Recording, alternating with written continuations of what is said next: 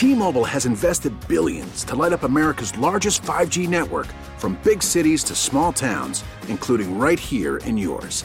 And great coverage is just the beginning. Right now, families and small businesses can save up to 20% versus AT&T and Verizon when they switch. Visit your local T-Mobile store today.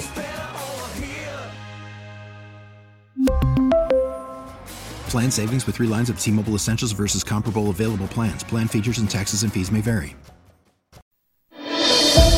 What's driving the conversation in California today? Every weekday at this time, we explore a topic that's making news in our state. This is the State of California.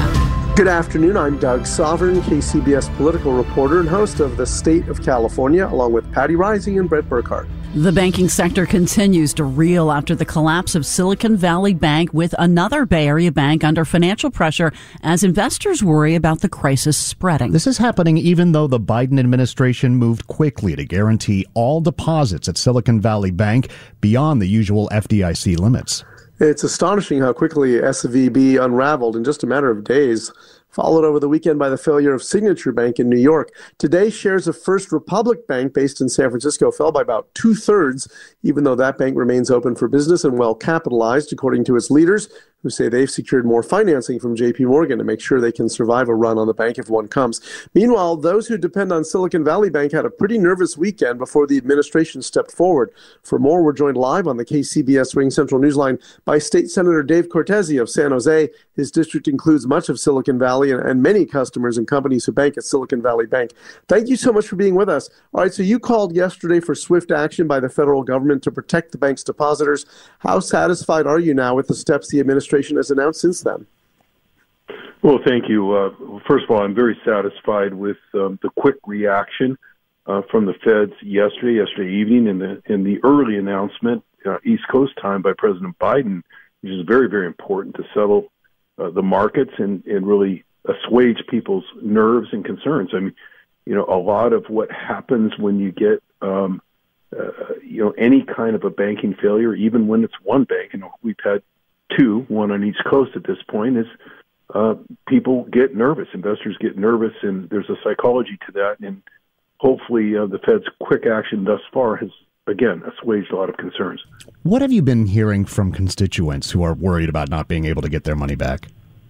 That's a great question. We have had constituents inquire. In fact, I was out and about in the district. I'm back in Sacramento today, but on the weekend in the district, I was approached at banquets, at dinners that I was attending by folks who are entrepreneurs who are involved in this kind of thing, not necessarily depositors at that bank or borrowers at that bank, but they wanted quick action. That's the first thing that we've heard. We've heard from other medium-sized investors, constituents, texting if they have my text address, or emailing, asking me, are we okay? Without naming any particular banks, they, on the radio, they indicate, my money is in XYZ Bank. I'm good, right? We're good. I mean, people want assurances, and I think that's why the Fed's action is so important. I think it's very important for this state, especially with the state chartered banks, to step up and continue to indicate that we're doing our part. And when it comes to any concerns that employees have, workers have, or anybody else has, that we stand prepared to assist. How dependent is your district and its economy on this bank and others like it?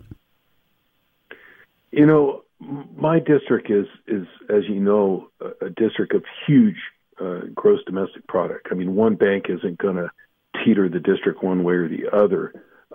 If we were a country, the county of Santa Clara, I'm not talking about the state, but the county of Santa Clara would rank in the top 1/3 of gross domestic product of all economies in the world, all nations in the world. So one bank coming or going, especially when it's backed up by the federal government, isn't going to send any kind of permanent shockwaves through the Silicon Valley economy. What you want to be concerned about is really, since we've had this up and down economy, this economy that's strong when it comes to employment or low unemployment, strong in terms of general corporate profits? Is it going to stay strong in terms of the banks and Wall Street? I mean, that's always a general concern, but one bank alone is not going to teeter the local economy. Should we have seen this coming, and are there steps that the state, as opposed to the feds, that the state can or should take to guard against something like this in the future? We all have to do that. I mean, there were laws that were, frankly, watered down that had been in place since the last Great Recession, as we called it back then, during the first term of the Obama administration. A lot of safeguards were put into place, especially at the federal level, is what I'm referring to, that were wound down or watered down in 2018 or thereafter by the Trump administration. So I think we've seen and heard signals from the federal government that they'll go back now and try to shore things up in terms of safeguards. In terms of guarantees, I'm not sure the $250,000 FDIC guarantee is really relevant anymore. That some of the insurance limits are still what they were when I was in the banking business back in the 1970s. So some of that needs to be changed, and we need to move quickly, and I think that'll take some of the negative psychology out of what we're seeing right now. You talk about bringing back some regulations. Does that include the regulations that were rolled back by the Trump administration? Yeah, that's exactly what I was referring to. Regulations that were rolled back, halfway through the Trump administration. Those, I hope, to whatever extent those can be brought back by either presidential executive order or congressional action, that will see swift movement.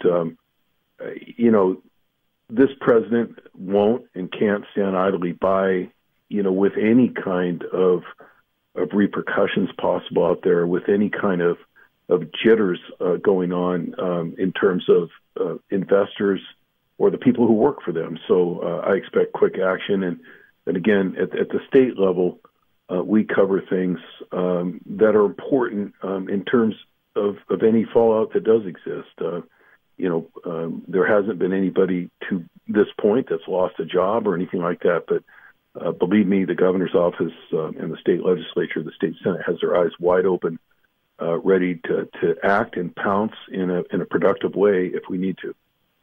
In sharp contrast to 2008, this administration is not bailing out the bank or its shareholders, but it is rescuing account holders, depositors. What do you think of that approach?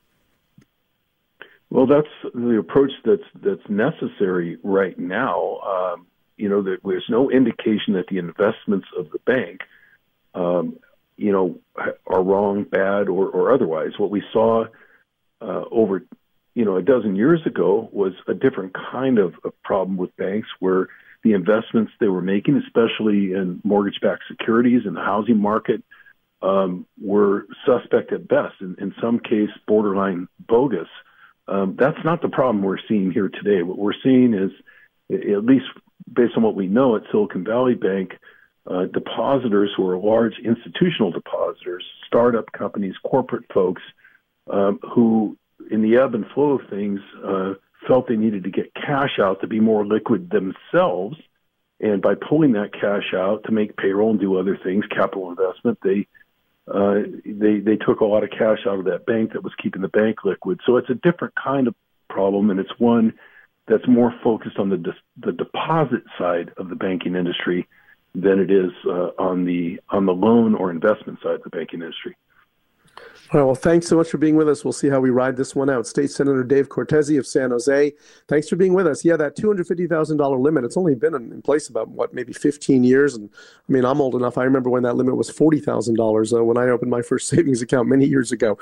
We really need new phones. T-Mobile will cover the cost of 4 amazing new iPhone 15s, and each line is only $25 a month. New iPhone 15s? It's better over here. Only at T-Mobile, get 4 iPhone 15s on us and 4 lines for $25 per line per month with eligible trade-in when you switch.